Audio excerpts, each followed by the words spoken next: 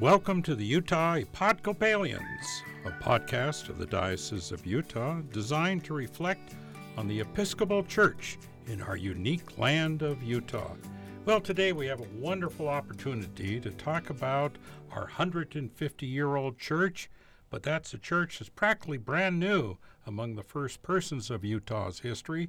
And we're going to talk about how do cultures and faith, specifically the Episcopal faith, interact. And we have amazing guests today.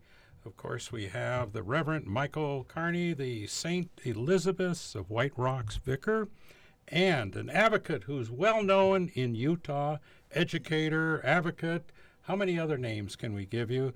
Forrest Kutch, who is a member of the Utes, and I'm Craig Worth of the diocese. Well, we have some exciting things to talk about that you're doing there, and we do know that let's just get into the idea of mixing culture, mixing heritage, mixing faith, and what you're doing. How does it work? How does it work at St. Elizabeth's? Well, Craig, this is Michael, and thank you for inviting us here today. St. Elizabeth's has been serving the people of the Ute Reservation of Northeast Utah for more than 100 years. And my wife and I have been there serving for 2.5 years. It's been a great blessing for us, getting to know the people and starting to learn how we can be of service in helping with the congregation. And what's been really most exciting to me in the last year is watching the native members of the congregation rise up into leadership and guide us in serving the wider community. And they have a passion to do that and have had many frustrations and lots of trauma in the past. And it means so much for us to be reaching out to helping the young people, helping the families, feeding people who are hungry, helping to model healthy ways of living and recovery from substance abuse. It's just been really exciting to see that going on. Forrest, well, let me ask you some of the things, and you are one of those new leaders of the church. You're the warden, and in Episcopal terms, that's the big guy.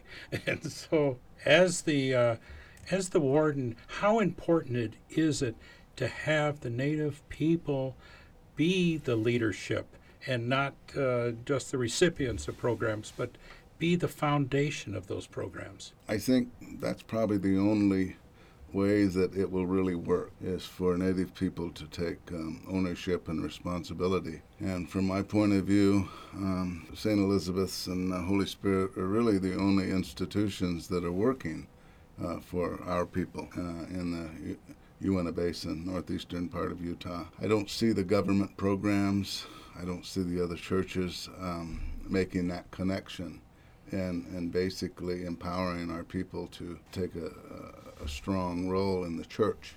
And so therefore I see a lot of good things happening in St. Elizabeth. What are some of those good things that are happening now? Well, our bishop committee, we identified two priority areas. One was youth, and the other one was fellowship, to reach out to the communities. And our youth program has grown tremendously over the past, 2 years, going on 3. Mm-hmm. And we have been sponsoring lots of community activities that are being recognized. More and more people are attending. And so I think we're appealing to what our people really need out there. You brought up an interesting point, and that is that we know there's been government programs. We know that there's been a considerable effort to try to help, and some of these programs have not succeeded. Why is it that a faith-based program is going to have a better chance? The faith-based programs have more commitment and compassion, and of course we derive that from our connection with Lord God the Father and Jesus Christ and the Holy Spirit, who we appeal for guidance. And I think that's really the key, is that mankind has always been operating on the basis that they can find a way to solve these problems, and so we've kind of gone our own way. when in fact we need to ask for guidance from the Lord in all things. And that's the biggest difference I see. One thing that just has always struck me in listening to you, you have been a person that has talked to the white community about the fact that a lot of programs come out of what you have described as guilt, that there's been a guilt of certainly the horrible treatment over the years, but you have an interesting take on that, don't you? For many years, the interpretation of trauma has always been that, well, the Native people suffer from it, and the African Americans suffer from it, or the Mormon people suffer from it. My observation has been that we all suffer from trauma to some extent. And when it comes to white folks and Indian relations, there's the trauma of not wanting to deal with it, not wanting to own up to it or fess up to it. And so what happens is, because of that trauma, we put it aside. We say, well, let's not discuss that. Or if we do, let's just touch on it. We never get down to the guts. And so consequently, there's no penance, there's no healing, there's no forgiveness to take place. And we have to deal with the truth and honesty. And we have to hurt. We have to actually feel and relive that hurt and pain in order for us to ask for penance, forgiveness of the Lord, and forgive each other. And only then can we start or begin the healing process. So faith is imperative in that process, as you see it? Absolutely, because for years we've relied on the academic community to answer those questions. And academic communities, they haven't been successful in dealing with it. They haven't necessarily sidestepped it, but what they have done is dealt with it intellectually. They haven't touched the heart. They haven't dealt with emotions, the hurt, the pain, the suffering. And so consequently, they've looked for cerebral solutions, whereas what we do in our faith-based approach is we deal with what happened and how did it make you feel, and what are the consequences over the years, what has happened. And what we find is we're still repeating the same old drama. We're not healing, we're not learning.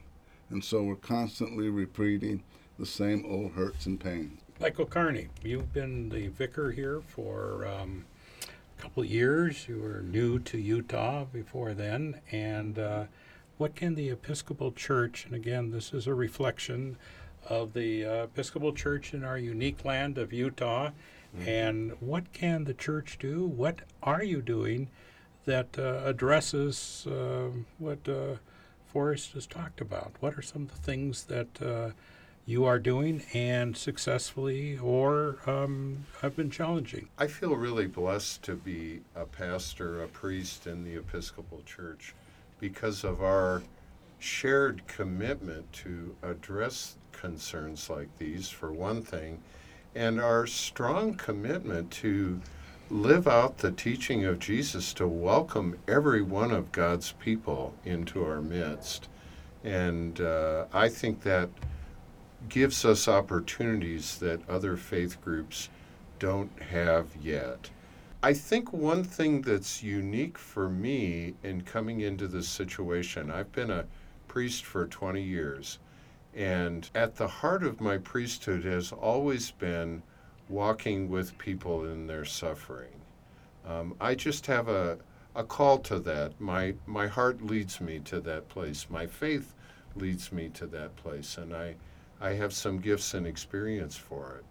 And so coming into the Ute community, being invited into the Ute community, drew on those experiences and the compassion and the faith that I've developed over the years, and helped me to see that I can be of service to people by lifting up their faith, by recognizing their gifts, by using my position in the church to help others step into leadership. And it's really exciting to see. You spoke earlier about the difficulties of the governments, including the tribe, I think, to sustain programs for young people. We just celebrated the 10th anniversary of our Arts Kids and Arts Teens programs, creative arts programs for young people. But but much more that include self-expression verbally as well as artistically, forming an intergenerational community that shares conversation and meals and games. We just have a wonderful time, and the kids love to come, and more kids are coming. It's out of those experiences that these new ideas are coming that are so exciting. An immersion program for children in the Ute language, ambitious outings for teenagers to connect with people off the reservation. Our guest again, the Reverend Michael Carney, the vicar of St. Elizabeth's in White Rocks, Utah, and a friend of so many over these years, 20-some years. It seems like longer than that even. Forrest Kutch, is, everybody knows you as an educator, a spokesperson, a historian, and now a warden of the Episcopal Church in White Rocks at St. Elizabeth's. And that is a great way to ask you, why the Episcopal Church? Now, it is not our purpose of this podcast to go out and try to recruit everybody to be Episcopalians, although we wouldn't mind that, but it's to ask in frank opinions on, you've been in leadership for the last 3 years of the Episcopal Church. Why the Episcopal Church? Why using a faith to do what the government has tried, what academia has tried, what people in other projects have tried? Why the Episcopal Church? Well, for me, the Episcopal Church is just a good fit. And in the Episcopal Church, I found a church that is more progressive. It allows women in the ministry. It allows the priests to be married. It is open to the gay community. It is progressive. And I discovered that it was the church of my mother. And so I felt at home when I attended. I felt at home. The decorum was native decorum. And what really sold me, Craig, more than anything was, it's been, a couple of years ago now, when I saw the Bishop Curry plant the Episcopal flag at the North Dakota DAPL water protest. When I saw him do that and give that wonderful, inspiring speech, I said, you know, that's the church I want to belong to. Those people, that church is right up there with my people. They're a part of that protest, and that's the kind of church I want to belong to. So that's why I have joined the Episcopal Church. I've been received into it as of 3.5 years ago. And I felt a calling. I feel comfortable there, and it makes me happy. Now, the church doesn't have the money of the federal government or the state government, but it has, you said once that it had the Holy Spirit. How is it the Holy Spirit is going to work on programs when money didn't? I'm starting to see in the latter years of my life that it really is true that all things are possible with Christ. I mean, there's just so much to this life. This life, how can you explain this life in the first place? You know, it's a great mystery. So if we're living in a great mystery, why not operate on that basis and not put limits to what you can or can't do? Therefore, all things are possible. And you don't have to rely on money to make things happen. You have to call upon the power of God and the Holy Spirit to make things happen, and they do. And that's all there is to it. Craig, I see one of the ways I see that happening is through the wider support our congregation receives. So it's not just people in White Rocks who care about St. Elizabeth's. This diocese, this statewide group of Episcopalians, is very committed to our ministries and very generous in helping us. Very true. And so I think that's one of the ways the Holy Spirit is at work. Absolutely. Is that a little outpost like St. Elizabeth's is part of a much bigger community that shares a commitment to the work of Christ. I'm interested in why a church wants to see that the Ute language is restored, why a church wants to see that the kids are producing art of the native tradition, of bringing back designs, bringing back what your probably great-grandparents grew up with, and has been lost. The Ute language, I know, has virtually been lost among the younger people. Why does a church want to do that? What role does that have in faith? Well, part of our presence in White Rocks and on the Ute Reservation is one of respecting and honoring the people we're serving with, the people who are the members of our church. And I think that's one of the unique things about unique opportunities for the Episcopal Church. So when we really honor the Ute people, then the language is right at the heart of that. We're Christian fundamentally, and we're Native fundamentally too. And so maintaining the language. In Arts Kids, most of our artists, we have a visiting artist every week, most of them are local people. The team of facilitators who work with the kids, most of them are Ute. And just in this last series we just completed, I mean, we had demonstrations of powwow dancing, we had round dancing that we all participated in. We even had some people come and teach the kids what the Utes call the hand game, which is a kind of a gambling game that happens at big social events. The grandmothers stay up all night playing hand game. I mean, they're just passionate about it. And it was really sweet to see the kids getting excited. They'd never understood it before, getting to participate in that way. For me, as a white man who's been privileged to be invited into a role in this community, it's such a blessing to really get to know the people. We share the pain and trauma of their history, but we also share the richness of their tradition, the sun dance, the bear dance. These are consistent with their Christian faith and a part of who they are, and a fundamental part of our theology. God loves us through and through for who we are. I'm going to go back to one thing again that I know from the top I talked about, and again, I've always fascinated with your expression on this, and that is faith communities have looked at the Native world and said, we need to feel guilty, we need to feel this is horrible what we've done. You've gone beyond that. I'm so amazed at how your faith. You have told me that we shouldn't feel guilty. I mean, we should, but we just ask for forgiveness, and the Lord offers. You say it so much better than I do. Well, my experience has been that people that carry around big doses of guilt don't want to deal with it. They just keep it inside. They conceal it, and they don't want to talk about it. So to me, it's like, you want to carry that around some more? It doesn't do you any good and doesn't do me any good. One of the things I offer people is the chance to discuss it and say, look, the sky is not going to fall through if you discuss this. No one's going to hurt you.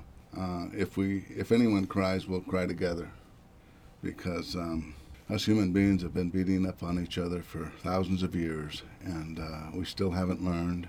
And so a lot of it, I think, has to do with the fact that we carry around all that guilt. And so we have never had a chance to heal. And so I'm all for healing. And when it comes to the language and culture, to me, it's a wonderful reflection on the Episcopal Church to want to retain our culture, because for thousands of years, well, not thousands, for how long has this country been in existence? 150 more years, 200 years, whatever. It's been devoted to pounding the Indian out of us and keeping the man. And it didn't work. It hasn't worked, never will work. And so consequently, any attempt to restore the Indian culture to our people is a wonderful thing. and I think it's the church would be blessed for it. I suffer great pain from the loss of our language. My mother was an interpreter for Anne Smith, who was an anthropologist, who wrote Ute Tales and a number of other books. And yet my mother, someone who was an expert in our language, was told by an educator not to teach me the Ute language because it would interfere in my mastery of English. And so she never taught me. My father didn't teach me. And so I am not a Ute speaker. So what I do is I utilize my abilities in English to try to communicate and get across the traumas and the need for us to consider each other human beings and to not let language and culture get in the way. Because language and culture is what makes us who we are. And so that's the way I interpret this as the Episcopal Church at this day and age, which is a progressive church, is saying, you know, we're comfortable with you being who you are. And I heard a great, one of our leaders up north, Dakota leader, was his name Broken Lake, was it? You remember his name? Oh, yeah.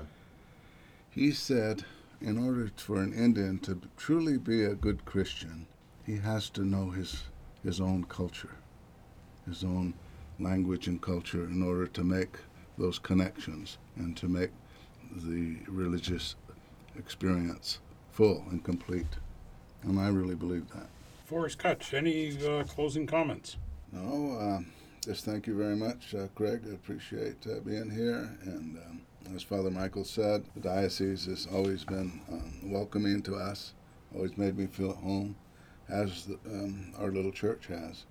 And it's been a beacon of light to our community and our part of the state, as I hope the diocese will become a beacon of hope for this city. You've been listening to the Utah Episcopalians, a podcast of the Diocese of Utah designed to reflect on the Episcopal Church in our wonderful, beloved, but very unique land of Utah. I'm Craig Worth.